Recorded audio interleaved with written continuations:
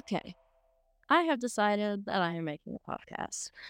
Do I know anything about making a podcast? No. Do I have a general idea of the direction that I'm going in? Yes. Do I need anything more than that? No.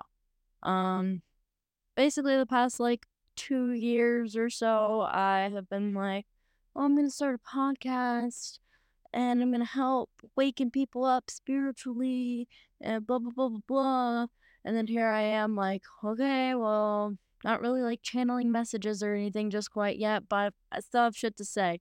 So instead of just recording voice memos for myself, I'm gonna do basically that and then put it on a podcast. I am hoping that this serves all of the lovely humans that I attract through this process.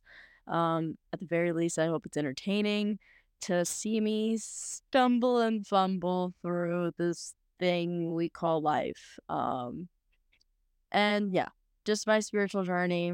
I'm just gonna go through the things that I'm going through and share them with you, and trust that things will evolve along the way because they have to. But I don't know. I'm putting like no pressure on myself to have things look professional. Honestly, before 30 minutes ago, I was just gonna record shit on like my voice memos and just upload it and whatever, not worry about music or anything. I watched one single YouTube video and I feel like I'm a podcasting pro now. So yeah.